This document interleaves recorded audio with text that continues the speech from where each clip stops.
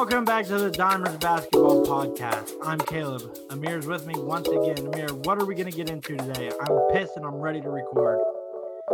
Why are you mad? I don't know. There's a lot going on. Let's start recording. Okay, well, we already are recording.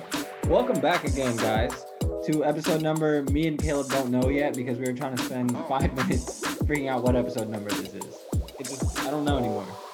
We're losing track. But we are back and we are excited to be back. One thing I will say, Caleb, is that there hasn't been too much NBA news going on, but there's a lot of off-the-court news going on. If you've been paying attention, there's a lot of off-the-court drama and stuff going on. And probably the biggest one right now would be what's going on with LeBron James and Zlatan Ibrahimovic. Before we get into everything, let's hear what Zlatan had to say about LeBron. Yeah. I liked a lot, and he's a phenomenal in what he's doing. But I don't like when people, when they have some kind of status and they go in and they do politics at the same time what they're doing. I mean, do what you're good at. Do the category you do. I play football because I'm the best in playing football. I don't do politics. If I would be a politician, I would do politics. That is the first mistake people do when they become famous and they come in a certain status. Stay out of it. Just do what you're best at because it doesn't look good. So that's what soccer star Zlatan Ibrahimovic had to say about LeBron James and just politics in general. Caleb, did you get a chance to hear what LeBron said back? I think I heard he said something like he's very educated on the topic and maybe like he can be quiet if he wants or something like that. It was something where he kind of just deflected it back off him. Yeah, let's hear what LeBron had to say real quick. At the end of the day, I would never shut up about things that's wrong. I preach about my people and I preach about equality, social injustice, racism, systematic voting, voter suppression, things that go on in our community.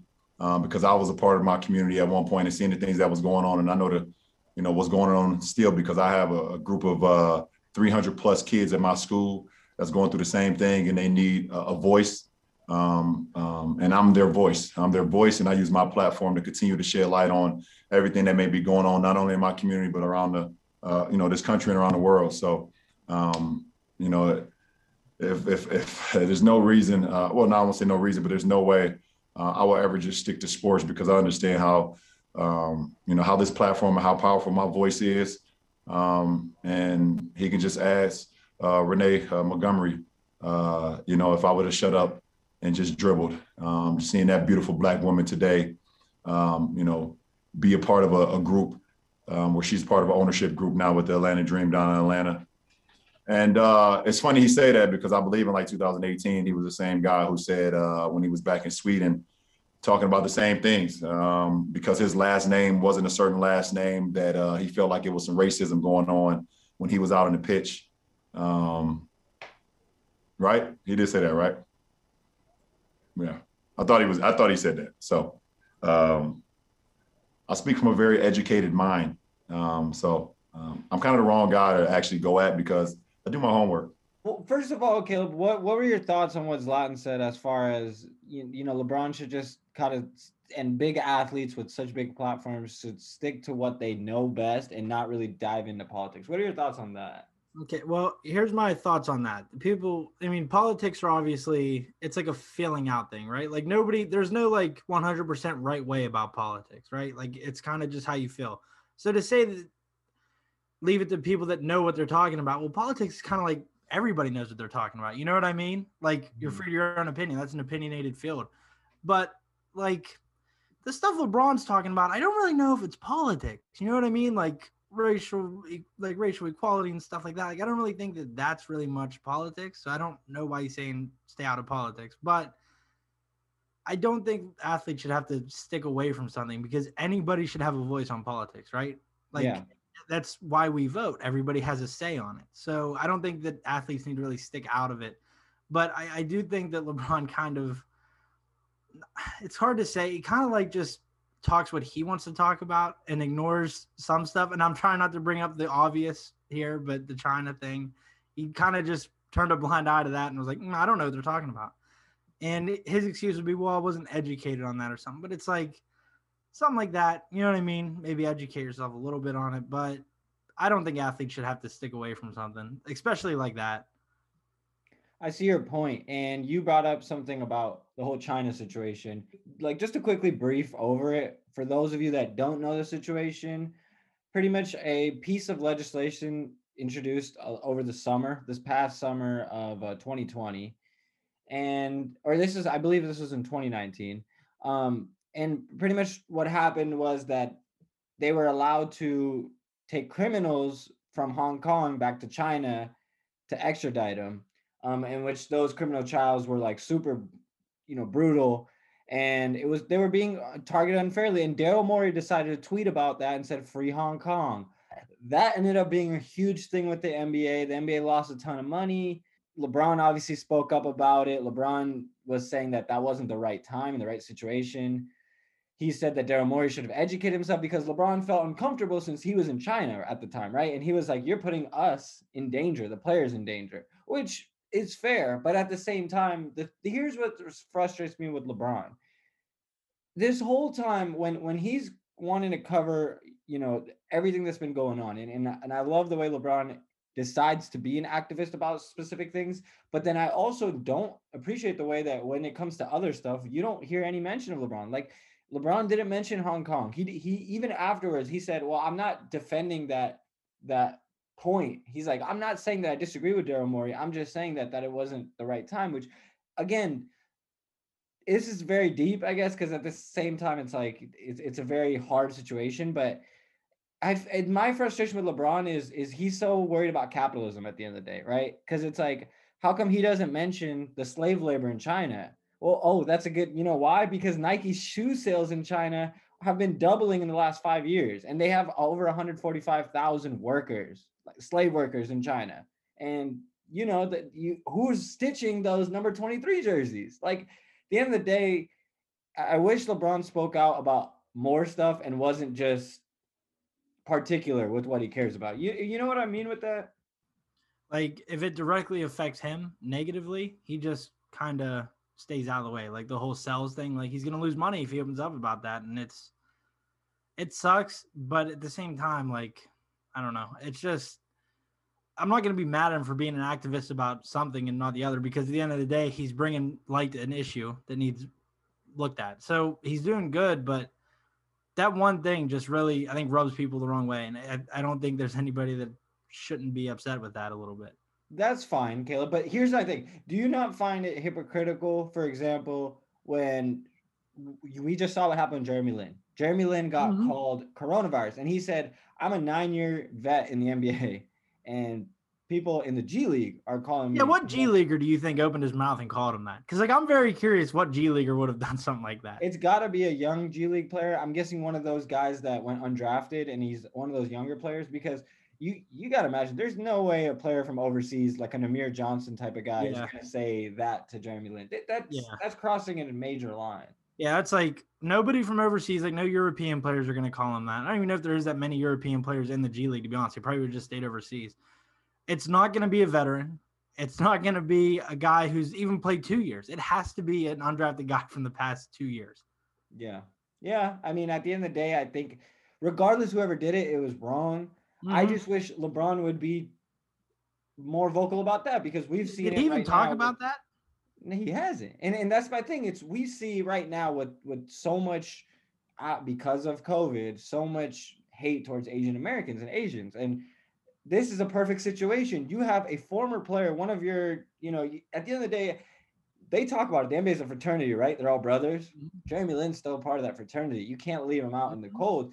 LeBron should be speaking up. I'm not saying it's on solely just on LeBron. Just saying that when he does speak on certain things, and then when situations like this comes up, I'm not saying I expect LeBron to speak up on everything, but then it's just hypocritical when in certain situations he chooses, I'm not going to speak up on it because it doesn't directly affect me. But, it's like, at the end of the day, if you want people to help one another, if you want to push things forward with whatever your choice of activism is, you want the same for other people. Other people want you to do the same for them. If you want someone to care about you, you got to care about them. So at the end of the day, it's just frustrating to kind of see where LeBron stands Yeah. on this. And as far as he tries too much, I feel like, to act like an act, and that's fine if he's an activist, but he tries too much to kind of put himself out there. But then when in situations like this come up, you don't hear from him at all. Mm-hmm. So It's embarrassing. it is. I mean, at the end of the day, I will say that you're not going to expect LeBron to speak up about everything, and he won't. He's not going to change. We've seen it. LeBron is who he is, and he's still done a lot of good stuff. Like I said, I respect him for what he did with the I Promise School. That's, and now you see a lot of NBA players are starting to open up schools. So that's something that I think has been really good. And one thing that LeBron has done is he's been an influence around the NBA. Speaking of influences, Kyrie Irving was just talking about how he wants Kobe Bryant to be the new logo of the NBA because of his influence among the NBA and among black players. So let's hear what Kyrie had to say. Well, number one, I think as a native black man, as a native black king, I think it's part of my responsibility to continue to push our generation, our culture forward. I know that it probably was met with some people that love it. I love the idea, and some people that don't like it. But my thing is paying homage to the example that has been set by that man. He's 17 years old. We're drafting guys even younger now, guys that are coming out of different places. And he was the standard for our generation, and he will continue on. And I want that to be something in history that is changed forever, that our generation was part of that change. And, if that means that I have to lead that forward and get the conversation going, then great. But, I think he deserves it. I think his family deserves it. I think we deserve it, as seeing greatness personified as Mamba. And anyone that's coming into the league should know that that's the example that was set. And I'm only saying that just speaking about Kobe. I don't want to discredit any of our other historical players that have done amazing things for the league. I'm not discrediting anyone when I say that Kobe should be the logo, because we have so many examples of guys that did things on and off the floor that were leaps and bounds for us to be where we are now. So I'm just saying present day, I think it was 224. It was only a year after the memorial. And, it's just a refresher that this is the guy for us. He's the guy for me. He's my mentor, more than just an inspiration. I took a lot of knowledge and wisdom from that guy, and he's always around me. And Gigi's always around me. And I know that in the women's game, we want to continue to push things forward, but in our game too, we want to set a standard and a precedent. Like this is excellence. Kobe Bryant logo. Yes, needs to happen. I don't care what anyone says. Black Kings built the league. It's exactly what I meant. It's exactly where I stand. So Caleb, there's Kyrie Irving talking about how he thinks Kobe should be the new logo. What are your thoughts on what he said about the whole situation? And do you think the logo should change? I think it should change. I think, over time, I think all logos should change because they get outdated. Now, sports logos somehow stand the test of time, but I don't know if it should be him. Because here's my thing. There wasn't really a lot of talk about Kobe being the logo before he died. And I think, he did die young, but I don't think that it's fair to just say, oh yeah, he should be the logo now because he died young. Now, if he died in his playing days before he retired, sure. But I just think that there wasn't enough talk about it before then, but it should be changed. Who should it be changed to? I don't know. He's definitely on that list of guys that should be changed to. And what Kyrie said about Black Kings built the league, he's not wrong.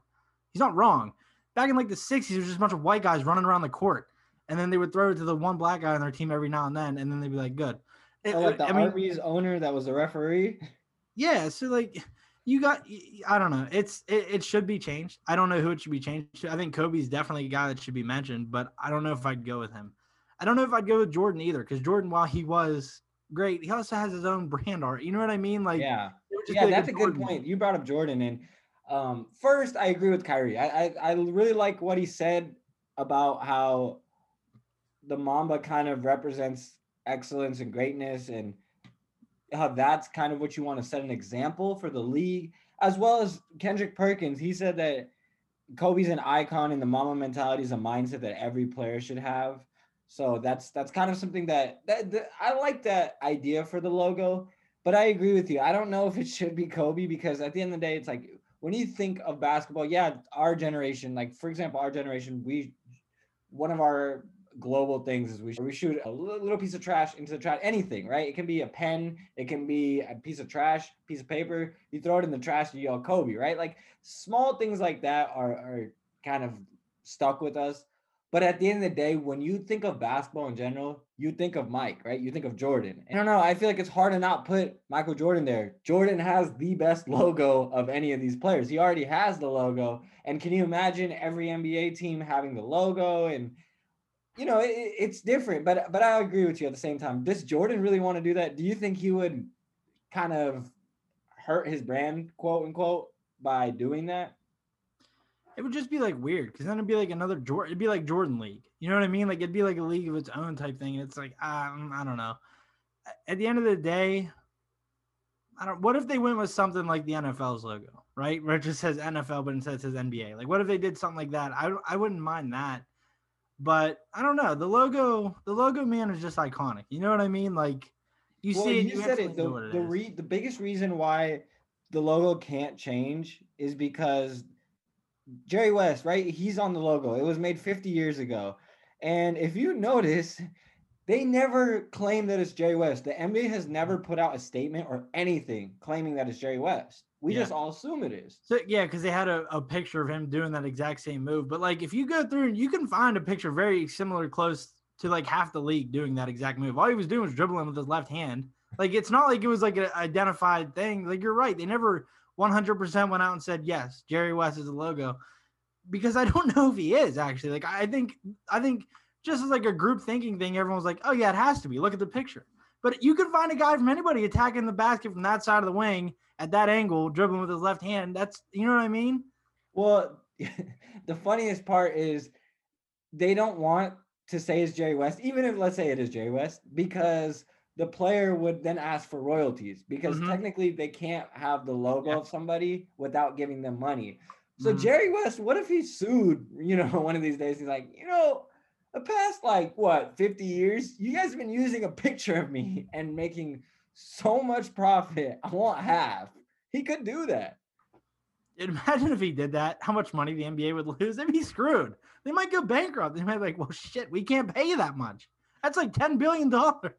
Adam Silver, he would put a lick on Jerry West and kill him. Oh my God. Jerry West even brought that up. Adam Silver, like, kill him now. Get him out of my face. He'd go on the dark web and be like, let me find somebody to take this man. He would just Google hitmen for hire. While it is widely understood that Jerry is the logo, like you said, since they never acknowledged it and it is a non-existent player, I don't know who they could do it. I don't know who they can change it as. Doc Rivers said himself that he said he thinks that the logo should be changed to Michael. And he's like, at the same time, I don't feel like Jerry should be losing of the logo because he's been a deserving guy. Choose one guy, Caleb. Who do you want to change the logo to? I've heard some good examples of Bill Russell because of the civil rights movement and of course the championships and everything. Obviously Mike, Kobe, I don't know if LeBron, but that would be weird. I don't know if you could do a guy from Bill Russell's era because like our generation right now is like the generation where we just don't appreciate him at all, right? Like we're starting to like phase out his legacy in basketball. And it's like, you mean to tell me people younger than us and generations after us are going to have to come in and respect Bill Russell? No, it's not going to happen. It's going to have to be somebody. Kobe might actually be one of the perfect guys, but here's the problem with that. Like you mentioned with like the royalties and everything, they're going to have to pay his family. Like they're going to have to pay them something. Like, well, Vanessa Bryant came out on Twitter and said that she thinks that he should be the logo, and Jeannie said the same thing. So yeah. Vanessa clearly wants the money, which I don't blame her, and I don't think it's for the money at all. I don't think she's like that, but because at the end of the day, they have lifetime money, but they are going to want some royalties. You can't use the guy's face, the guy's, motion for free. So you brought up a good point. I don't know. Who do you have? I had Paul Pierce. Nah, I'm not. If I had to redesign, if I had to redesign the logo, I'd probably honestly do something like the NFL. I'd probably just do the NBA in writing or something. I don't know if there's a single player I'd want to do for because of the royalties you'd have to pay out. I feel like the only thing that they could do if they want Mike is not doing the logo, the MJ logo. They're gonna have to figure something else out. I don't know what else you would do because there's no really other iconic picture. I just don't know. I don't think Mike is gonna be the one because at the end of the day, does Michael Jordan want the Jordan logo on like a basic NBA hat? Like, you know what I mean? I don't think he's gonna want to hurt his brand in that aspect. So I guess I'll go with Kobe, but I still don't see it being Kobe. He's too controversial. At the end of the day, because of his history, the NBA doesn't want to have him as the face, if that makes sense. Yeah. Yeah, it's I don't know. It's challenging. I bet I doubt they even change it. Other common things is how good James Harden has been, and right now he's averaging career highs in so many things, including field goal percentage, 49% from the field, 42% from three, 8.5 rebounds a game, 11.5 assists per game, and he's the third most efficient ISO player this year. Caleb, can we give James Harden some credit right now? Because I feel like he's not getting enough love. They're 8-4 without KD when Harden's playing, and 3-1 without Kyrie when Harden's playing. For contrast, the Lakers record with LeBron is 5-5 without AD and 0-4 without Dennis Schroeder. So why is James Harden not getting enough love? Where's the issue here? Why am I not seeing James Harden on the top of the list for MVPs? Because media really didn't like the way he forced his way out of Houston, I guess. And that leaves like a lasting feeling on media and stuff whenever a guy does something like that. And I feel like that's partially why. Plus, I don't think Kyrie, Harden, and KD are the media's favorite players. So the trio of them together, everyone's kind of like, if they do really good, we'll talk about them for a little. Like, they barely even talk about them on ESPN, to be honest with you. Like, they'll mention it like for a brief second, then they'll move on. I have no clue why he's not getting more love. He needs to, but hey, the lack of media attention might make their betting odds cheaper for the playoffs. It'll be easy money. I have no clue why they're not talking about them more. I agree with you. I'm surprised as well. I think it's more of, like you said, the media is not liking how James Harden handled that whole MVP race and how he was saying how he should have been the MVP. And I feel like at this point, Harden, what he does is just the same old to those media members. They don't see anything surprising in it, especially because think about it. If he couldn't get it in Houston when he was the number one guy, clearly, why should he get it now when debatably he's not the number one guy? Debatably, he's not, maybe he's not even a top two guy, even though most people would say he is. There are some that argue that, he's the third best player on the team. So I feel like the media is just, they're not going to help with that. But yeah, I feel like the way Harden is playing, he deserves more MVP love. I'm not sure why not enough people are talking about him, but I think he's a top 3 MVP candidate right now. Where would you rank him? Second. I'm being for real, second. I think at the same time, all media tried convincing us that Harden, KD, and Kyrie weren't going to fit. I think that he's done so well that I'm like, fuck it. I'm putting him at 2. I'm sorry. Like, sure. And people are going to say the East is weak. The top 2 MVP candidates can't be from the East. Like, okay, whatever. Say what you want. Regardless, I like the way Harden's played. He has been so efficient since he got there. And Brooklyn looks really good, despite not being talked about at all. It's kind of hard to go against him being a top 3 at the very least. That's where I have him too, because I think with the way Jokic is playing, he kind of drops a little bit. He's playing super well still, but the Nuggets have not looked good. So you can't just give it to Jokic for me. And I would say at the end of the day, I feel like Harden's just been really good. He's been doing this all without Kyrie, without KD for the most part.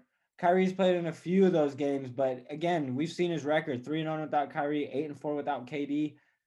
That's extremely well. And one thing I will say is I think that James Harden has better odds maybe in a few months than he does right now, because I still feel like not enough people are looking at it, especially with KD out. KD is now ruled out till the All-Star break, and we don't know if he's going to return right after the All-Star break. We don't know how much longer KD is going to be out. Is that a concern at all to you right now? Not really. I just think they're kind of taking our time with them. And by all means, like we mentioned before with LeBron, I don't think playoff seeding really matters for a trio of Harden, KD, and Kyrie. I think what matters to them is getting into the playoffs fully healthy. And if he comes back from this injury and re-aggravates it and has to sit out like a month or something, then I'll be a little bit concerned because that's starting to get into like the lingering thing. You know how hamstring injuries can linger for a full season because you need adequate time off. I'm hoping this fix it, but we'll see. Wow, I'm surprised. The KD hater has switched sides, ladies and gentlemen. I own two Kevin. Bye. Can't leave yet. Nets are doing super good, Kill. They're 8-1 in the last 9 games. They're averaging 17 threes made per game, which is first in the last 9 games. And they're second in field goal percentage. So they've bumped up everything on their offense. I'm really looking forward to seeing how the Nets, kind of figure this way out. And they might be a team that could make some serious noise this year, especially because now they're creeping up to number 1. And let's talk about a team that's creeping down below the playoffs, Caleb. That's your team, the Boston Celtics. Let's go to our Celtics. Okay, well, I guess. They suck. Simple as it is. Nah. I'll actually go into this. So there's been a lot of struggles recently, right? And I want to talk about the media onslaught on them for whatever reason. They've just been going in on them. Well, it's not for whatever reason. They've been struggling a lot this year. Yeah, but fair. People are saying like, fire Brad Stevens. He needs to be on the hot seat. He needs to be out. Like, no, I disagree with that. He's still a top 10 coach. I'm not getting rid of him. The issues are more on roster construction, which I think is pretty obvious. And this is one thing I don't think people understand is whenever he came in, his main guy was Jeff Green. Then he went to Isaiah Thomas, then Kyrie Irving, and then Kemba Walker. Last year was more like a team effort. It was going to be Kemba, the Jays, and Gordon. And then this year he went in with the solidified number 1, Jason Tatum. That's 5 number 1 guys in like an 8-year coaching career for him. It's not been easy. He's been making changes and adjustments for 8 years. He hasn't been able to really get into a groove. Like Terry Stotts has Damian Lillard and CJ for his entire coaching career. You know what I mean? Like guys like that, they can stick around. They have the centerpieces. He hasn't really had that yet. Now, obviously, the centerpieces are going to be the Jays moving forward. At least Jason. Jalen might get traded out, but they have him long-term wrapped up. I'm not really concerned. I'm going to give Brad Stevens at least 2 years with those two before I do anything. And Jason Tatum even came out and said himself that he loves Brad. Like him and Brad get along. There's nothing there that's concerning. It's just growing pains right now, which is fine. And they had the Celtics commentator come on, which is Mike Gorman, okay? Old-ass piece of shit. He actually did the first ever Big East game. For a fun fact, he actually did the first ever Big East game. And that thing ain't even a league anymore. So he's been at this for a while. So he knows a lot of basketball, right? Well, they had him on a Boston radio show. And you know how city radio stations are. They're very opinionated, very hot takey. That's what you have to do. That's part of the job. Like us. Yes. Well, they had him come on. They said, do you blame this season on Jason and Jalen? He came out right away and said, yes, they're ball stoppers. The All-Star game is perfect for them because they both play one-on-one all the time. And that was really dumb of him. So the Celtics owner had to come on and say, listen, we're not concerned with them at all. They're doing exactly what we need from them. They're not pointing fingers at anybody. This is their first year being the main guys on a good team, what they were hoping was a good team. And he said they're not pointing fingers. They're taking blame on themselves. They're not really forcing anything. They're not being ball hogs. Like, people are going to point at the low assist numbers. I'm not, because I watch the games and I see him kick it out to Grant Williams, who smacks it off the top corner of the backboard. He's wide open. You get a more NBA-ready player out there, things change. You know what I mean? There was one game where Semi Ojeleye and Peyton Pritchard and even Tremont Waters was hitting all their corner threes when the Jays were driving and kicking out. And it was beautiful. They were hitting everything. Celtics won that game, I think, by like 18 or something. That's a glimpse of what can happen because it's going to be a 5-out offense, similar to what Houston ran last year with Harden and Westbrook, how they would just attack and kick out. That's kind of what the Celtics are doing now, but the problem is we don't have this quality of players out in the corners hitting threes. So that's why the assist numbers are low. Am I worried? Not really. And people are saying, no, make a trade for this player at the deadline. For what? I don't think one trade really saves this season. I do think we're better than what we are right now. I think we'll improve whenever Marcus Smart gets back. Like, our 4 best players got to play a grand total of 28 total minutes together. So you kind of have to get a view of what they look like together. But I don't think there's one trade that saves the season. So honestly, and I know people are going to get mad, but I'd punt on the season. maybe if you're going to make a trade, use the Enes Kanter trade exception. That's like $5.4 million. Try it that way. I wouldn't dip into the big trade exception because in the offseason, you can incorporate a sign and trade through like a big free agent or something for $28 million. Like there's bigger ways to get around this in the offseason. So I'd punt on the season. If the struggles continue, I'd sit down and just dissect the entire roster, figure out everything and go from there, because one season isn't going to turn one trade isn't going to turn the season around.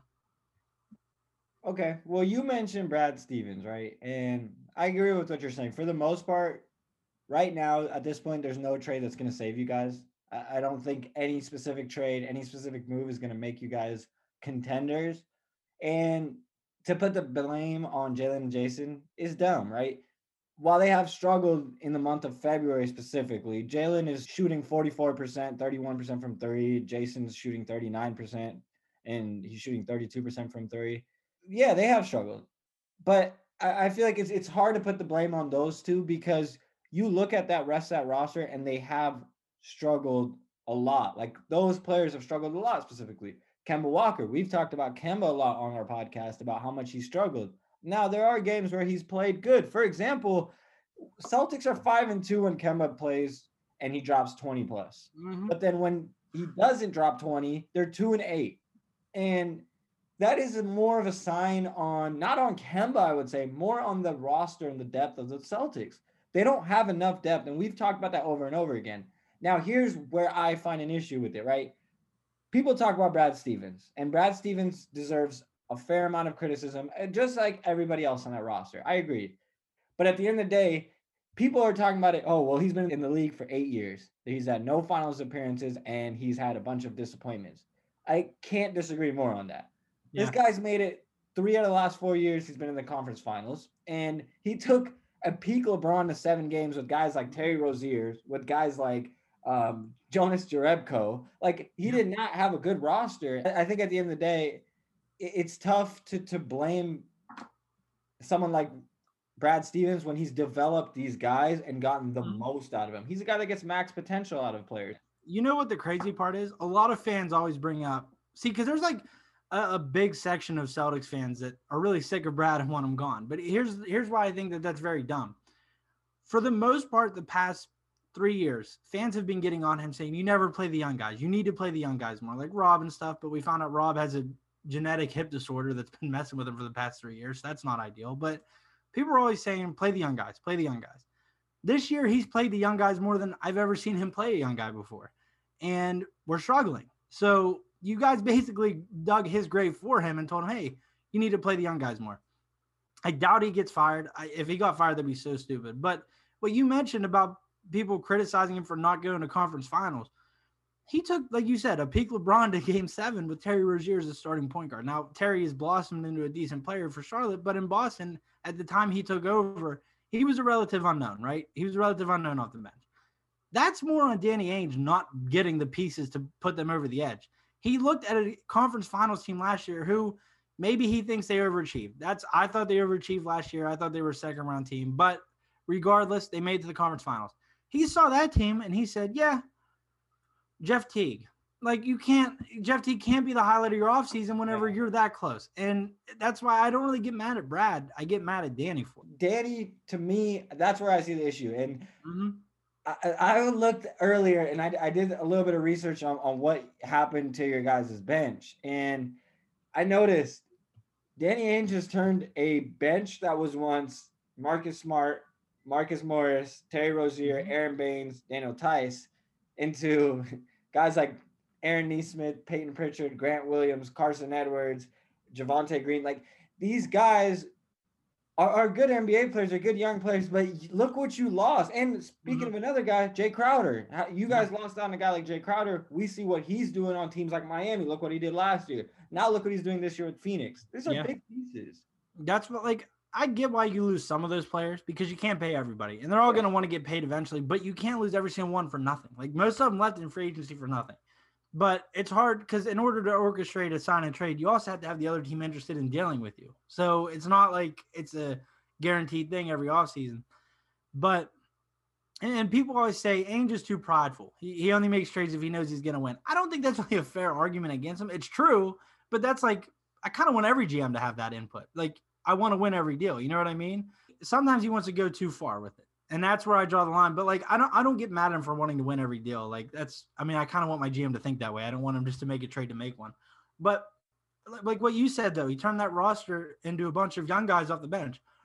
So that's where I question, well, is the timeline right now for the Celtics? I mean, Jason's 22, Jalen's 24. Are they really trying to win right now? Or are they just trying to develop pieces and see what's next?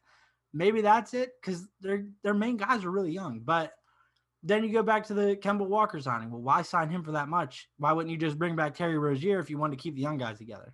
So I don't know. Like I said, I'd punt on the season, just figure out where we are in the offseason. But I don't know. I feel like we're going to go on a run here soon, and Celtics fans are going to be like, make a trade at the deadline. Like, they're going to be pointing a gun to his head, like, trade for John Collins right now. And it's like, there's no point right now. Just relax. Fans are always like that. They're so irrational. They're so reactionary, especially even the media. Like, we talked about it. It's really fun to me how, 48 hours after you guys were in rock bottom Celtics Twitter and everyone was making fun of the Celtics, they're now fourth in the loss column for the East. Like, they're not that far behind. Like, the East is just super jam-packed right now.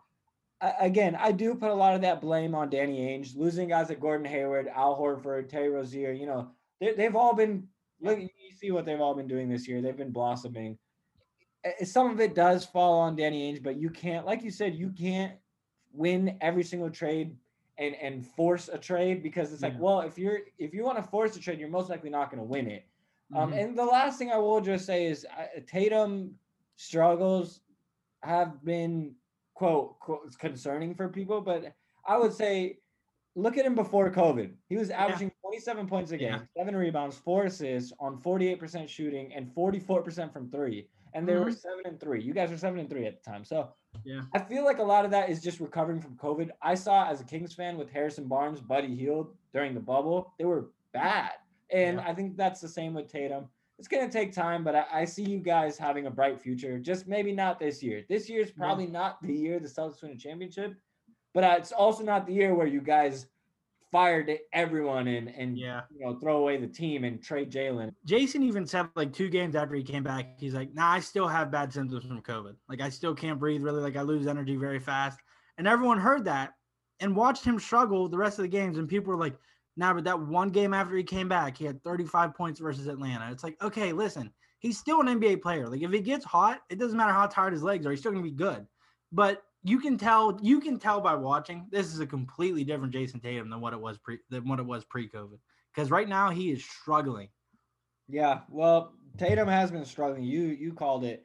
And another team that's been struggling, Caleb, are my Sacramento Kings. Hell yeah. Hey, we're rock bottom together. We're rock bottom together. Well, okay, see, guys. Only difference is you guys are bad enough to where you guys are going to get a good pick. We're going to be middle of the pack, just a pick at 17 or 18. That's Raider territory. My rock bottom is the Kings losing 9 of 10 and almost losing to the Detroit Pistons. Caleb's rock bottom is them being 6th place in the East. Grow up, would you? God. Anyways, the Kings, again, lost 9 of the last 10. They just beat Detroit by 3 points, in which was a game that they probably should have lost as well. They've held an opponent to under 100 points. Caleb, can you guess how many times? Is it 2? 2 times? 1. Whoa. Once this season. I would say the highlight of the past 2 weeks was Tyrese Halliburton getting some love from Harden and Kyrie. Did you happen to see any of that? Yeah, I did. That was cool. That was cool. And that's something that as a Kings fan, you got to take pride in because you don't got much else. Right now, the Kings are struggling, Caleb. De'Aaron Fox has been doing a lot better, I would say, the past few games after struggling a lot after coming back from that injury where he dinged up his knee. Marvin Bagley has really shined. He's been the one bright spot besides Tyrese, I would say, but Tyrese has been kind of a constant this year. Marvin Bagley's looked good. He's looked a lot better. Defensively, though, I don't know how one can get worse, but he's looking like he's gotten worse. Right now, the Kings just are looking like they're in a little bit of trouble as far as what they're going to do with this team and, how this year is going to go.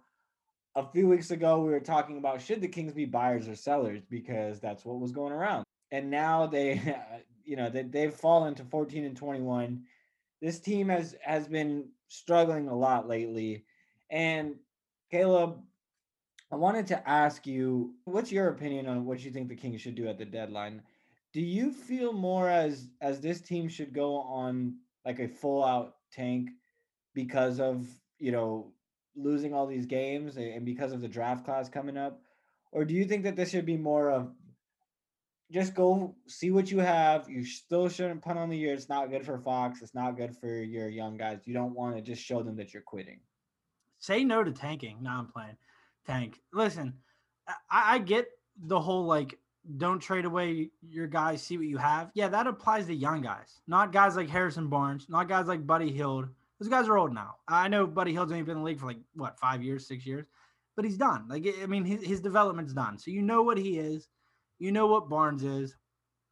Trade him away. I mean, keep young guys like Woodard and stuff. By all means, do not get rid of those guys. But like those older guys on your roster, get them out of there. Get a return, get draft picks, get assets, get something, because they're not going to help you guys win. By the time you guys are good, they're probably going to be early 30s, right? And it's like, then you're just holding on to what was and all that. And it's just get them out of there. Just go for a fresh start with the young guys and just, I don't know, just get assets. It's more, assets will help you guys more in the long run than those guys right now. I agree with you. I'm on the same page. You know how I've been. I've been on the tank bandwagon since the beginning because I feel like there's no reason to be going out right now and not be tanking because right. I mean, at the end of the day, tanking is more of just taking out all your guys and losing games. But right now, the Kings aren't tanking. They have young guys. They're just losing games. The games that they are winning, they're winning off the backs of their vets. Rashawn Holmes had 19 points and 18 rebounds to beat the Detroit Pistons. Harrison Barnes had 22 points that game. Buddy Hield, before they overturned it, had a game-winning tip in. So these are guys that are going to win you games. You don't need that when these guys are not part of your future and they're not even part of your present right now because they're not doing much to help you get anywhere. Right now, the Kings are 12th in the West. I will say, though, that it is pretty tight. So I don't know how they're going to fall to maybe like a top 5 pick, which would be ideal. But yeah, the Kings have just been this weird whirlwind. What do you think? Again, I feel like we talk about this every few weeks. What do you think they should do with Luke? Like, where do you go from here if you're Monty McNair? Do you keep Luke around? Do you let Alvin Gentry run the show? Like, if De'Aaron Fox approaches me and says, I don't like Luke Walton, then I'm getting rid of him. But if he doesn't say anything and Bagley doesn't say anything and Halliburton doesn't say anything, I'd say those 3 guys are the only guys that can make me fire Luke midseason because Luke is good for the tank. Let's be honest. Like, I mean, he's good for the tank. It's just how it is. Keep him around unless one of those 3 guys approaches you and says, look, I don't really like Luke. Like, I don't like what he's doing with the team. I like the way Gentry runs the practices more. Then by all means, you get rid of him. But if they don't say anything, keep Luke in there and just accept the losses. I'm with you on that. I don't think you can just get rid of Luke right away, especially if, like they have said, a lot of the media said he hasn't lost the locker room yet. I feel like if he hasn't lost the locker room and he's still losing games, just go keep on the tank. Obviously, if they hit like another 10-game losing streak, I feel like you kind of have to fire him because at that point, it's shown that he's lost the locker room and it's kind of apparent. But, I wouldn't want to have Alvin Gentry be the interim because then you know how the players get. Every time you have an interim coach, players just start playing motivated. They win a few extra games. Wouldn't want that, honestly, because at the end of the day, I'd rather have the Kings just go all out tank. They need another pick. They need a young guy. This team is just not good enough. I don't know. I mean, it's tough to say if Tyrese, De'Aaron, and Marvin are their core. But if Monty McNair, if I'm Monty McNair, I'm just going to go, hey, Tyrese, De'Aaron, Bagley, you guys play this year. Just go out there, try to get wins. You obviously don't try to lose, but we're not going to give you guys vets. We're just going to obviously punt on the season because we're not making the playoffs. But we're going to get another nice young piece. Wherever that piece is, wherever that's in the draft, I feel like you kind of got to go with that. And I don't know. I just, at this point, the Kings don't have much of a choice. You're not a winning team. And when you're not a winning team and you're struggling this much, you got to make a change. And that change is either you got to go full out tank or you got to just somehow be a buyer, maybe trade for a star. Do you think that that's a good idea for the Kings to trade for a star if that means they give up their pick next year? For example, like how Minnesota did when they got Jimmy Butler.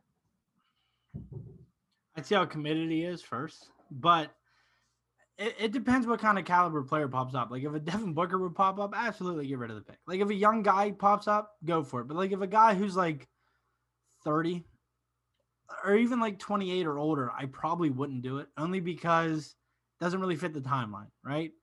And I don't know. I would definitely talk to De'Aaron about it, though. Like I said, De'Aaron's the X factor in all the moves you guys make because you got to keep him happy. You got to, I mean, there's no doubt he's the guy for the franchise now. So do what he wants. Now, to an extent, don't pull what LeBron did with Miami and draft Shabazz Napier. Yeah, don't do all that. Just, no, that's bad. But just get his input. I agree. You want to get his input, but like you said, I would be cautious on that too much because you don't want to hear everything that De'Aaron's going to say and follow him because he's not the GM. There's a reason why you have a GM. To me, you said a young guy, but how many young guys? Okay, what young guys do you trade the first round pick for? Are you like, what is the limit at what you're going to trade that first round pick for? Because at the end of the day, how many teams that are veteran teams or that are playoff teams are going to give you their star? Probably not many. So that just leaves you with the bad teams. Who do you see? Like, give me an example of someone you could see that could be traded for that pick. Let's say Minnesota is just ready to hit fresh start.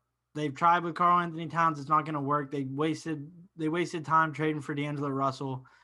They're probably going to have a top 3 pick this year.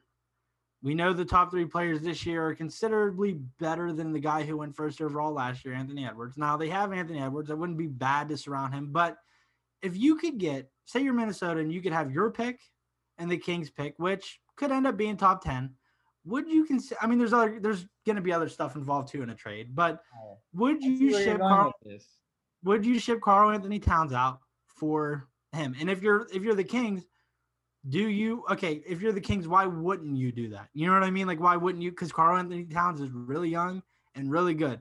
And pre-COVID, in this wrist injury he was like the healthiest player in the NBA. Like, no problems whatsoever. Why wouldn't you do that? You know what I mean? Yeah, I think if you're the Kings, that's a really good trade idea. And honestly, I wouldn't be surprised, Caleb, if you ended up being a wizard with this and made this prediction right here, because I could see that. Somebody brought it up. I believe it was Carmichael Dave. He brought it up that Monty McNair could easily be the GM that trades a first-round pick for a superstar. And not a superstar, but maybe like a young star. Now, if they get like a top 5 pick, could they package that with, say, a Marvin Bagley and, you know, maybe like another protected first for Karl-Anthony Towns? Would Monty McNair do that? Probably, because that gives you 2 stars in the same window and, you know, you make Fox happy. I could see that. I could totally see that. I don't know many other teams, but I think Karl-Anthony Towns is the perfect example. Hey, then that would give Minnesota the flexibility to draft a Evan Mobley, and possibly if your draft ends up around 7 or 8, possibly like a Scotty Barnes or something. And then, you know, walking into the season with D'Angelo Russell, Anthony Edwards, random player at the 3, Scotty Barnes and Evan Mobley at the 4 and the 5. That's not a bad young group. Like, that's a very solid young group to build with. Could they do that? Maybe. Or they could even have Bagley too, because there's so many possibilities. And I think Minnesota's approaching that timeline where they have to think like, do we ship him out and get a ton of young assets and figure it out? And I know Timberwolves fans aren't going to want to hear that, but the truth is, you guys are reaching that time. You guys listened to him whenever he wanted D'Angelo Russell, and you guys ended up now not having a pick this year. Well, you guys probably will get your pick this year because it'll probably be top 3. But if it lands at 4, it's not though. If it lands at 4, you're probably done. You're done for your Karl-Anthony Towns is done in Minnesota if that happens, because you can't trade for anybody with that pick. Then there's no conceivable way of adding talent to the roster. You basically just traded away Karl-Anthony Towns and first-round picks for D'Angelo Russell to try to keep Karl-Anthony Towns, and it's not going to work. You know what I mean? Like, I think it's just not going to work. I'm sorry. I just think that trade kind of put the nail in the coffin for his future in Minnesota. Even though they're best friends, that doesn't always work in basketball. That's why, like, I don't know, man. I don't know. That's why me and you are doing a podcast. We're not playing 2-on-2 basketball tournaments. Yeah, because we wouldn't work well together. Amir's a ball hog. I'm literally not a ball hawk. I'm a point guard. You can't even make a left-hand layup. Please stop it. Let's go to our 3 sleepers, creepers teams, and we're going to go real quick through these ones. Let's go with the Miami Heat. Miami's on a 5-game win streak. The Heat are 9-3 since Eric Spoelstra made an adjustment to the starting lineup, and Miami's had the 3rd best defense in that stretch. Jimmy Butler's had a hell of a month in February, 20 points a game, 9 rebounds, 9 assists. Bam as well, 19 points, 10 rebounds, 55% from the field. The Heat are now 6th in the East after being in the bottom of the East, Caleb. You got to give them credit. I think they've done super well so far. Did people kind of make that too early of a jump? Did we all just kind of overreact by calling them a bubble fluke? Yes and no. I think they have improved, but they've also not really played that tough of competition. Out of their last 12 games. Oh, you play who's in front I know you play who you play, and that's fine, but people are starting to overreact now the opposite way and say, oh, yeah, they're for real. They just had a rough start to the season. They did battle COVID, but they're also 5-3 in the 8 games versus teams over 500 in that last 12-game stretch. So not like beautiful or anything, but they've won. I can't get mad at them for winning. But do I think that they're a fluke of a bubble team? A little bit, but they're not as drastic as it looked earlier in the year. You know what I mean? Like they're still going to be a playoff team. Probably could sneak through the first round, but they're not a finals team. You know what I mean? They're not a conference finals team. They're not that kind of a team. I feel like I disagree with you on that because to me, I don't think they're a finals team, but I think that they could be a semifinals or a conference finals team. I feel like Miami has had a rough stretch. I mentioned it last week that I think most of their struggles were because of that starting lineup being out and because of so many players being out with COVID. We said it last week. Eric Spoelstra's had the most lineup changes of any coach by far because of what's happened with COVID. Now that they've had a full healthy roster and Goran Dragic just came back. So now that they've finally started to get healthy, Miami's look good. They just beat Utah last night, the best team in the NBA. I don't know. I feel like Miami deserves more credit. I feel like you're not giving them enough love. God damn it. What's wrong with you? And you know who else doesn't get enough love is Bam Adebayo. He didn't get selected to the All-Star game. We both had him. What happened? I don't know. I think a lot of hype got to him preseason too. With the whole, he's going to win Defensive Player of the Year. He's going to walk away with the thing. I don't even think, did the NBA media ladder thing even have him top 5 in Defensive Player of the Year right now? No. I didn't think. But then you got to think too, this whole season for Miami, I'd say Miami and Boston are 2 teams that got screwed by COVID the most. So they've had a lot of people sit out because of COVID and everything, and COVID's really messed them up this year. Speaking of another team, Amir, that's really struggled with COVID, how about the Washington Wizards? Yeah, 7-1 their last 8 games. They've probably dealt with COVID more than any other team. They've had the most cancellations of any team. They're going to have a rough second half of their schedule because of how many games are going to be piled on. But Russell Westbrook has looked good, man. That's one thing that we got to acknowledge. We were hard on him in the beginning of the year. And in the past 8 games, he's averaging 19, 10, and 10 on 44% shooting. So shout out to Russell Westbrook. He set the Wizards franchise record for triple doubles in a season with 10. He has 10 now. And he's been doing a great job, dude. I feel like at the end of the day, Russell Westbrook got a lot of hate. And right now, people are starting to realize that, okay, Russ may not be the MVP that he once was, but he's also not like some backup point guard behind. They was talking about him like he was Chris Duhon in 2005. Like, chill. Like, he ain't that bad. Like, bro, he's still a decent player. Like, come on. They're talking about him like he's John Salmons. Oh, my poor guy. Don't make fun of John Salmons. Bradley Beal's also played super well. He's averaged over 30 points a game, and he now has 20 30-plus point performances in the 29 games they've played this season. So that's only happened by AI, Carmelo Anthony, and James Harden in the past 20 years. Bradley Beal's been doing really good. I feel like not enough people like Caleb just like to hate on him. Like they don't acknowledge how good he is because they think he's overrated. And I don't know why Caleb decides to do that because he doesn't even believe that, but he wants to do a bit on the podcast. Listen, half of media is getting bites like that because you got to think.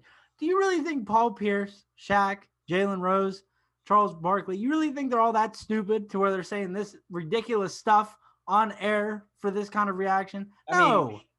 Shaq doesn't even know Emmanuel Quickly's first name. He doesn't know half the league's first name, but to be fair, does any old person? Yeah, not really, I guess. You're right. And I mean, okay, whatever. You're right. All right. I'll give you that. But I still think that at the end of the day, with how good Washington has been, going back to them, people are sleeping on them. And I don't know. I feel like right now, Washington is a good team. I don't know if people overreacted. Do you think people overreacted with how they played? Yes. Because just like we mentioned with Boston and Miami, we gave them a cutoff because of COVID and everything. We said, oh, they get some slack because of that. Well, why don't we do it with Washington too? Sure, their roster, maybe people have reacted. They lost Thomas Bryant. That's a big loss. I think he's a good energy guy. But they lost some stuff, but Berton's starting to shoot better. He's shooting 46% in his past 11 games or something. Like he's been getting a lot better. Not scoring at the volume I think people expected, but if he's just a catch and shoot guy from deep, so be it. That's a pretty 46% is pretty solid. He's starting to figure it out. Hachimura is starting to figure it out. They're starting to get a lot of input from the rest of the roster, and they're obviously it's working. They're winning a lot more. They are winning a lot more, and like you mentioned, those guys have been playing much better. Rui Hachimura is finally back after being hurt on and off this whole season, and he's played good. I think Denny Avdia has been playing pretty good too for a rookie. That team's kind of started to figure that out. And another team that's also starting to figure out is the Golden State Warriors, Caleb. Golden State has won 7 of their last 10 games. They've started to really figure that out. They've won 3 straight, and they're actually undefeated when Draymond scores double digits. They're 5-0. And when he has a triple-double, speaking of, you said that Westbrook has a record for most triple-doubles in a single season for the Washington Wizards. Well, Draymond Green, he's 24-1 when he has a triple-double. Draymond's played really good, I feel like, this year. Steph has obviously played out of his mind. He's averaging 30 a game, 48% shooting, 42% from 3. He's 60% efficient field goal percentage. The last time he's averaged that much, Caleb, do you remember that? His 2015-2016 MVP season. That was unanimous MVP. So Steph, once again, another player, just like we mentioned with James Harden, not getting enough love. How many players are there in this MVP race, Caleb? And where do you have Steph? This is probably the most wide open the MVP race has been mid-February in a long time. Usually you got a solidified 2 guys that are gunning it out. Most years you have a solidified 1 guy that's clear cut ahead. I would say the MVP race is probably 4 deep. I would say Steph is right there. They're winning. They're 19-15. I mean, they're good. And so Dame's not on your list anymore? No, Dame is. Dame's at 3. I have my top 5 is 1 Embiid, 2 Harden, Dame's at 3, Steph's at 4, and Jokic is at 5. I like Jokic. Wow. But he has a ways to go. Also, did you see Giannis' stats on the year? I get the Milwaukee is struggling, but he's also putting up very good stats. We talked about it, voter fatigue. Yeah, nobody is even talking about him because I honestly, I'm gonna be honest with you, didn't know he was putting up those numbers until somebody posted on Twitter and said, "Why is nobody talking about Giannis for MVP?" And it's weird. It's like what we did last week with Dame. Remember, I brought up Dame. Yeah. I looked him up. I watched a few games, and then I brought it up to you, and you're like, honestly, I didn't even know that about Dame. It's the same thing with Giannis for both of us. And you know what's funny? You and I both had Jokic and LeBron in our top 3. 2 weeks ago? Yeah. Where they are now. Where's LeBron even on your list? 6 or 7. I think this stretch without Anthony Davis and them losing and struggling has just murdered his MVP odds. Yeah. And going back to Steph and the Warriors, Steph has played like that 2015-2016 year. He's played just as good, and he's playing without Clay this year. So you got to give him credit. They've been doing really good. I feel like they've proved a lot of people wrong. A lot of people said, oh, the Warriors maybe are a fringe playoff team, if that. They're going to struggle with Steph, blah, blah, blah, because of what they saw last year. Clearly not the case. But I do want to ask you, Caleb, what is this team's ceiling at the end of the day? Do you see them being a contender at all? Like, do you see them being a first round exit? What is the ceiling for the Warriors right now? And what can they do? Should they be buyers or sellers at the deadline to raise that ceiling or to solidify that ceiling? I'd be a buyer if I could. I think you could trade away your pick or Minnesota's pick, depending on how they feel about Clay. If Clay looks good and working out and stuff, I'd probably move that pick. But if he's like struggling and everything, maybe look to make the pick, maybe pick a young guard or something. It depends though. But personally, I'd probably be a buyer at the deadline. I think Steph, Dre, I think they're at that age now where they still have a window together. It just, you got to put the right guys around them, and I don't know who that'll be. Trade Minnesota's pick at the deadline. Like I said, it depends on how Clay looks, but like it also depends on how Oubre and them look. Like if Wiggins keeps up what he's doing and Oubre starts, if he continues on the trajectory he's on, I'd probably just keep the pick and roll with those guys. But if one of them slumps off or Oubre starts sucking again, pause. Maybe you look to move him in a package deal with that pick and try to bring in a guy. Like I said, they said that this trade deadline is probably going to be one of the more non-eventful ones because there's so much mystery about this season, how weird this whole season's been. We'll have to see, though. But personally, I'd probably be a buyer if possible. This is where I'm confused. Why should the Warriors trade their pick? Because you're saying this, right? You're saying if Oubre's not as good, that they should look to trade that Minnesota pick. Why would they trade the Minnesota pick at the deadline when I have two questions? Why would they trade at the deadline instead of at the end of the season and maximizing that pick's value? And number two, why would you trade the pick? Because at the end of the day, if Clay is looking good, right, wouldn't you want to first, at least, like I said, wait? And then second of all, you'd want a star, correct? You have to get a star if you're giving up that pick. What's the rush in getting it this season? Because do you think that player, along with Steph, can take them to the championship as well as Draymond? Like, do you think that player can make the difference? So that's why you're saying the deadline, that they should be buyers?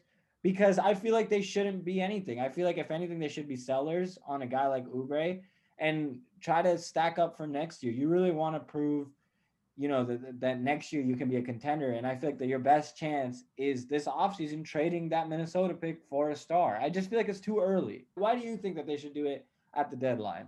Partially because I just think Steph and Dre are at that age where they can still go for it. You know what I mean? Like anything can happen in the playoffs, especially this year. Like I feel like it was just like last year. Anything can happen. But at the same time, like they probably aren't ready yet, but I don't know how much, like I just mentioned with them at that age they are now, I don't know how much a young guy coming in is really going to help them. You know what I mean? Like yeah. Wiseman's able to make an impact because he's a center, and centers typically come in impact ready. Like they can make an impact right away. If they make a pick next year, like who's he going to be? Like if they have like a top 5 pick, sure, that guy can come in and make an impact. But like with their first round pick being at like 23, 24, it's not going to do much value. You know what I mean? Like trade it out. I don't think they should keep the pick regardless, but I'm saying they should at least wait till the offseason, I feel like. Because, okay, so here's my best argument for your side is if AD is genuinely hurt and he's not going to come back this year, the Warriors might have a chance if they can get another star. Well, Caleb, I know one player that you're buying a lot of stock in, and that's a certain point guard at Oklahoma State. Let's talk about Cade Cunningham, our first player on our stars of the show. We got 2 players we're going to talk about. Cade Cunningham is first. Caleb covered most of the first player. I covered most of the second player. So, Caleb, why don't you let him know why Cade is your star? I just feel like he's going to be the number 1 pick consensus. Like, I don't think there's anybody that's really going to challenge him. I know some people are high on Mobley, Suggs, but, like, I feel like Cade's in a tier of his own. I don't think it's even close, really. Cade went to Oklahoma State because his brother's an assistant coach there, kind of skipped out on Kentucky, Duke, all those guys, because he wanted to keep it in the family, which I know people are going to overlook that. Wow, I didn't know that. Yeah, but I know people are going to overlook that and say, oh, that's just him wanting to go where his brother is. But for me, I take pride in that. Shows he's loyal, right? Shows he could have went to Duke, Kentucky, but nah, he wants to go to a team where he's going to be able to be with family and kind of be himself. Granted, that could just be, well, he only went there because he knows he's going to be there for a year. If that's the case, why not go G League, take the money, run? You know what I mean? but he went to Oklahoma State, and I think that says a lot about his character, right? He's loyal. So you can bet on him if you're a tanking team, bad team. You could bet on him wanting to be there for the long haul. You don't really have to worry about his focus and effort because he's given Oklahoma State a tremendous effort. They just took down number 7 Oklahoma, and he was amazing. He had 40 points and 11 rebounds, right? Mm-hmm. He can score at all 3 levels. Great finisher, great free throw shooter, great three-point shooter. Mid-range, just as good.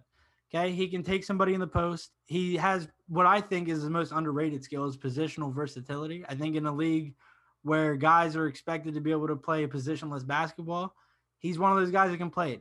He's played 1 through 5 at Oklahoma State. His listed position is point guard, but he's played 1 through 5.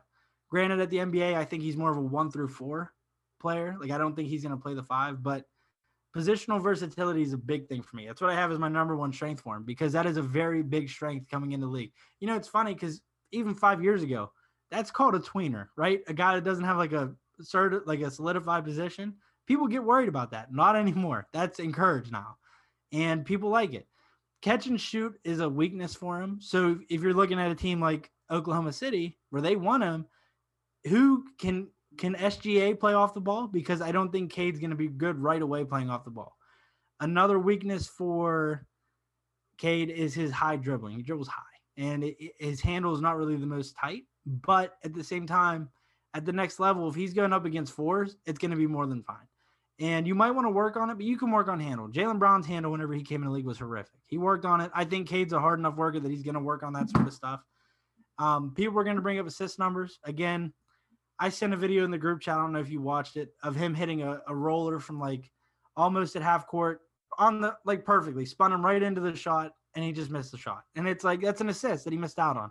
That's why I think specifically in college, assist numbers are really overhyped because 9 times out of 10, those kids that you're passing to, if you're not going to a team like Duke or Kansas or Kentucky or something, 9 times out of 10, those kids you're passing to, they stink. They're not going to be at the next level. So assists they're situational, right? Like sometimes they matter, sometimes they don't. I don't think in Cade's case they matter that much. Defensively, he's fine. Like he's really good defensively too. There's very little holes in his game. Like whenever I listed those weaknesses, I'm nitpicking. Like I'm nitpicking his catch and shoot ability. Like, do you understand how ridiculous that is? If that's what I have to list for a guy's weakness, he's solid all the way across the board. And I think because that he's a consensus number 1 pick, I don't think I'd take any guy over this guy. Yeah, from what I've been watching, I really like Cade Cunningham as well. He's super dynamic point guard. Like you said, he's tall, he's versatile. He can pass, he can dribble. I saw a move from him the other day, and we just talked about it. I believe it was yesterday. When he had the ball at the top of the key and he did a crossover, he did multiple crossovers. He did the half little shimmy shake, came up, pump fake, steps back, takes a shot, drains it. And it just showed me that his game is it just has it all. For a point guard, he can do everything. 40 points, again, at Oklahoma State, a school that's not very good, a school that not much help on that team. He's getting a lot of the attention. His usage right now is one of the highest usages for any college player. Mm-hmm. Now, some may look at that as, oh, okay, well, that's why his numbers are looking so good because he's at a bad school with the higher usage. Well, no. When you're at higher usage, when you're at a worse school, that just means that you have more of the pressure, you got more on your plate, and you got to handle most of the offense. And let's keep in mind, guys, this is not the small forward of the team. This is the point guard. He's running the show. So at the end of the day, other teams are scouting him. The only player they're really scouting pre-games is Cade. And the fact that they're scouting him and putting all this pressure on him, double teaming him, if you saw at the end of the 4th quarter, they threw the double on him. He lost the ball, turned the ball over. But that's because they don't want him to win. They want it to force him to put it in someone else's hands. And that's stuff you see with superstars in the NBA now, like Luka, superstars that can hit those shots. So I'm excited for Cade. I think Cade has a super bright future. I think when people bring up the whole usage rate and everything, like that's just a nitpicking thing because it's not like if he was doing that and having a high turnover percentage, high, like horrible efficiency, then I'd say, okay, it's a little bit concerning, but he's doing it efficiently. And the turnovers he has, like they're silly turnovers because they're in the aspect of sometimes he's trying to create too much or trying to, you know what I mean? Like experimenting a little bit too much on the court. And at the college level, that's what I want to see. Like, I want to see the good and the bad. So whenever he's experimenting with like a cross court pass, just swinging it over with his hand, I want to see that stuff, because 9 times out of 10, he's making the right play. It's just sometimes he tries a little bit too much and he gets turnover out of it. So I'm living with it. I think they're fine. Like, I think he's a fine prospect. Like, there's no holes in his game. Whoa. What can I say? All right, where do you see Cade in the NBA? Do you see him, like, what is his ceiling? We talk about ceilings a lot today. That seems to be the catchphrase of the day. But where do you have Cade as far as point guards in the NBA in the future? And just as far as players, do you see MVP potential? What are some of the things you see from him? He has top 10 player in the league potential for sure. And whenever you're a guy that has that sort of potential, there's no really ceiling on your potential. You know what I mean? Like, you can easily be the number one guy in the league. He's definitely going to be offensively, I think, a 25 point per game guy at the very least, especially with how the league is going now, where you can score a lot easily. There's a scoring boom going on right now. Like, we're seeing more scoring in the league this season than ever before. Is that credit to the short offseason? Guys aren't really going as hard defensively, maybe, but we'll have to see if this sticks. I think it will. I think this is just the way the NBA wants the game to be played now. I think they want high scoring games.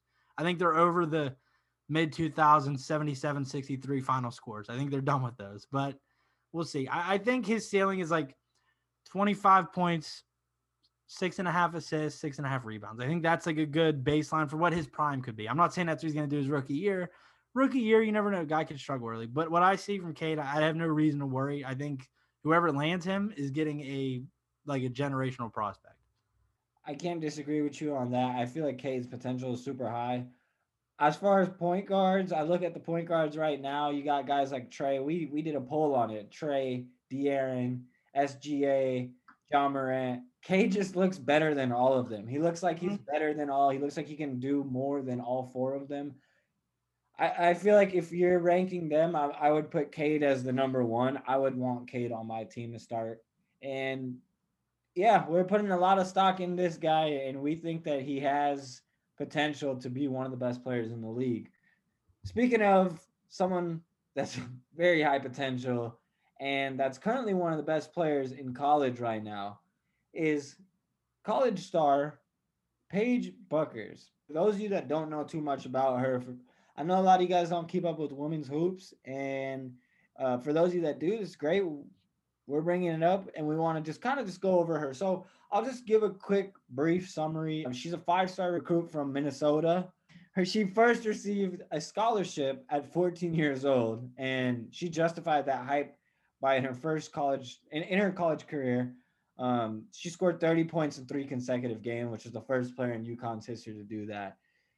She's been killing it lately, Caleb. Just after last game, she set the record at UConn for assists in a single game with 14 assists. She finished with 20 points, 14 assists, 7 rebounds, 3 assists. She now has the most assists in UConn history at 130, and she only did that in 20 games. So she's taken over girls basketball right now. She's ranked 2nd in the country for win share. She's 15th in the country for points per play. And there's only 2 players ahead of her that have the same amount of field goal attempts. So, Caleb, this is a girl that's been killing it right now. I feel like not enough people are talking about it. UConn is number 1 in the country. You know UConn's, you know how they've been. They're always number 1.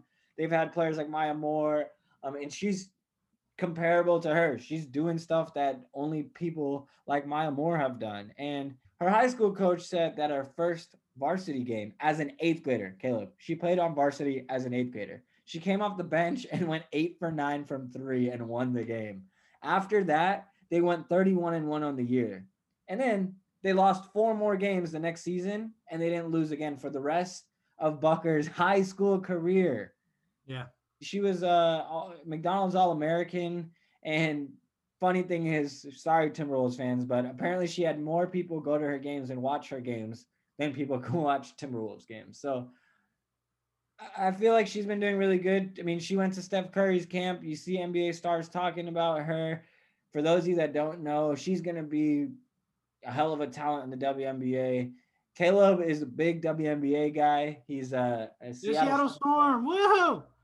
He's a diehard Seattle Storm fan. Caleb, what are your thoughts on Paige Buckers? How much have you watched of her, and how much are you looking forward to her? She could go into the WNBA right now and probably be a top 5 point guard. Like whenever she gets drafted, like whenever the time comes for her to leave college and go to the WNBA, she's gonna end up being like, she's gonna be like a general. Like you know how people were really excited for Sabrina last year whenever she went to New York. Like imagine that times like 15. That's gonna be Paige when she goes to the WNBA.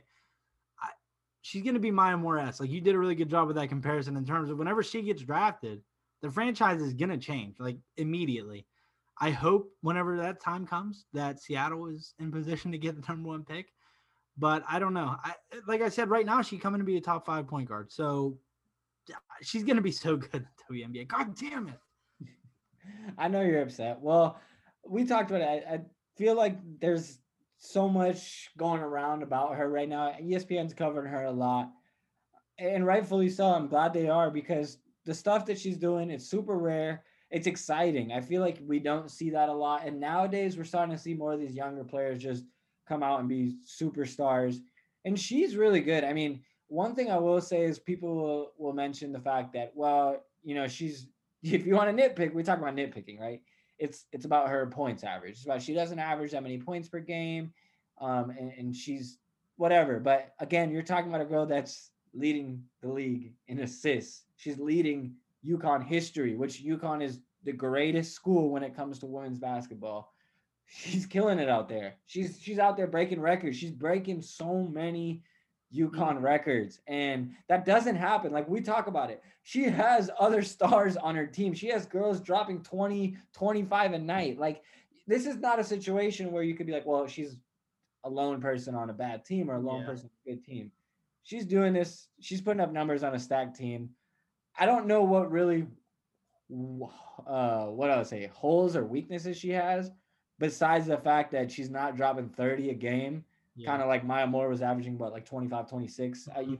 So I don't know. I'm excited for her. I think she'll go number 1. Caleb, what do you think? She'll go number 1 for sure. What would it have to take for her to not go number 1? Her to quit. Like that's the only way. Like her to retire. Like that's the only way. She's drafting. Do you have any bigs that could possibly turn into the next Kevin Durant? Nah, I'm playing. Sorry, that was mean. I'm done talking about this. All right, Caleb, that's it for today. We covered pretty much everything. We hope you guys enjoyed this special episode. We still don't know. What number are we on again? I'm going to guess 22. 23. I'm going 23. Shout out to LeBron. Shout out to the concentration camps in China that are making his jersey. You're going to say shout out to LeBron when you bring up the number 23? Have some respect for Frank Ramsey. Who's that? The Celtics have number 23 retired, and Frank Ramsey is the guy. Oh, because he was a bench player on the championship teams with Bill Russell. Why? We got like 17 numbers retired, and half of them suck. They shouldn't even be. Sorry. All right, Caleb, my question to you. Top 5 chips. Ready, go. Top 5 chips? Bro, I don't eat that many chips. I can't name 5. I'll name my favorite flavor. Okay, you know what? I'm going to throw you chips. You're going to tell me, you're going to give me a scale of what? 1 to 5 or 8 of F, okay? Scale of 8 F. All right. Lay's. Regular potato chips? I mean, just like the classic? Yeah, classic Lay's. Okay. B. I mean, you can't go wrong with the classics. I'm going to go C. Sour cream and onion Lay's. D. What? Disgusting. Salt and vinegar chips. A tier. I'll give you that. Pringles. Regular Pringles. B. I mean, you can't go wrong with the classics, like I said. Doritos. Cool Ranch. Cool Ranch? B. No, I'm going D. I hate Doritos. They're all extra. Okay, you don't like Doritos. But I'll let you go. What about the red Doritos? The nacho cheese. C. I have no problem with them. What about regular Cheetos? Nah, I'm going D. I don't like Cheetos. I don't like them. You gotta be like 6 years old to like Cheetos. Okay, what are this is where our friendship remains on the line. Ready? Cheetos Flamin' Hot Limon. I've never had those. I've had the Flamin' Hot. I've had the Flamin' Hot, but I've never had How have you not had the limon ones? They're the good ones.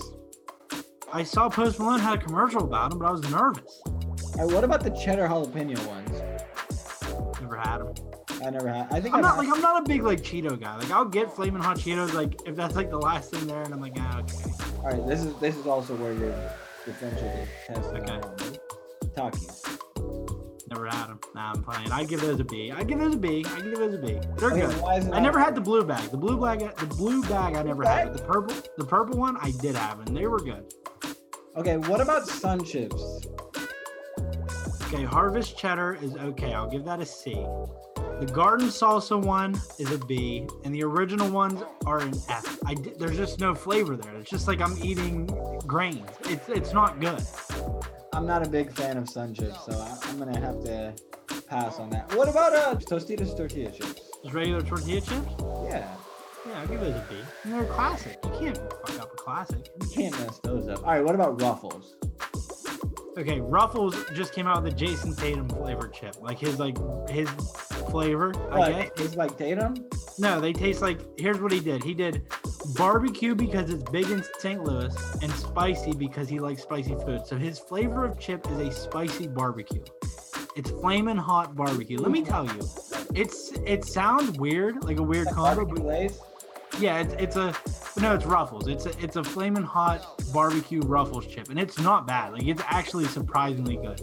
I hate Ruffles. Though. They feel like the king. Ruffles, I don't like Ruffles, but I decided to try those chips because Tatum. But they were good. But I'll never get like regular Ruffles potato chips. Like they're weird. They're too big, I guess. Pause? But they're just like a massive potato chip. I don't know. What are your thoughts on these two? Fritos. Just regular Fritos. Yeah, See, I don't hate them or love them. that's an F. I can't, Fritos. If you gave me Fritos as my one chip to eat to survive, I'd probably be like, nah, I'm good. Okay, honey barbecue Wise chips. How do you feel about those? Never heard of this. Honey barbecue Wise chips. You know the Wise brand, Honey right? barbecue is good, man. I just had some honey barbecue wings last night. Ooh. Yes! It's my A tier. Okay, I have two chips in my A tier: salt and vinegar and honey barbecue. Those two, it's unparalleled. There's nothing that's gonna touch those. That's how I feel about, I would say Takis, and then I would say the Lay's. What are they considered? What is the Lay's green one? Is that the sour cream and onion? It's not the sour cream and onion. The limon one, the Lay's limon. You can kind of get a where You I'm like spicy chips. That's what you like. No, they're not spicy. They're just lemon. Starburst gum. All right, guys, that's it. We're done for today. We'll see you guys next week. We'll be back actually on Thursday for our all-star draft order. Guess what? Whoever has the highest leading score is gonna end up having to make the other person buy a t-shirt. So we'll see you guys on Thursday. Thanks again for tuning in. We had fun. We enjoyed you guys. We had a great stay, but I think it's time to go. Caleb, any last thoughts? No. He's eating, guys, so he doesn't care about you guys. He cares more about the food in his mouth. Peace. Okay. They're gonna be like, we're gonna get Ned's Twitter after you. I'm like, oh, all five of you guys, I'm so freaking horrified. Freaking scrubs. What is Ned's Twitter? Spencer Dinwiddie? It's 7 people. It's Spencer Dinwiddie and the 6 other people holding crypto because of him. Dinwiddie Yeah. coin. Okay. Damn it. Why are we... Buy your Dinwiddie coin. Oh, you see the porn website that sends out links to James Harden and Kyrie to come to a virtual strip? Yeah. I wish I could get in on that. Luke. Why don't we get invites to that? What the hell? We're NBA media, for Christ's sake. Bro, I don't want anything else. I just want the virtual wings. Boneless wings, of course. Oh, don't get in that. We don't want to talk about the Canadians again. Yeah, your cousin will kill me. Okay. Yeah. I need to get back on track. All right.